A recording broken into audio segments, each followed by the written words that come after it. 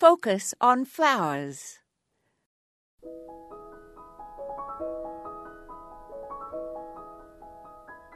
Rooftop gardens are becoming more and more popular in big cities where space for ground-level gardens is not available.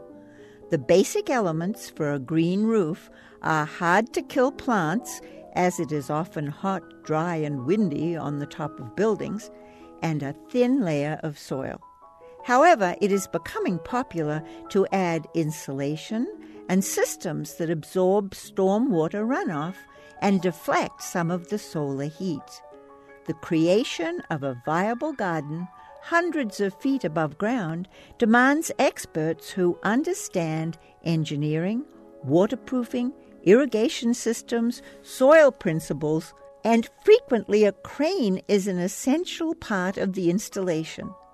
Also, of course, a building structure must be strong enough to support the considerable weight of a roof garden.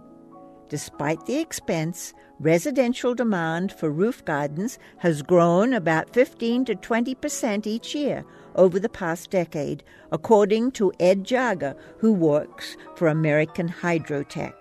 He says the cost of installing his company's watertight, rubberized asphalt membrane overlaid with a root barrier, as well as insulation, a drainage and water retention layer, and a carefully mixed growing medium, is between $30 to $60 per square foot or more. But for many who can afford it, the green space is well worth the price. This is Moya Andrews, and today we focused on rooftop gardens.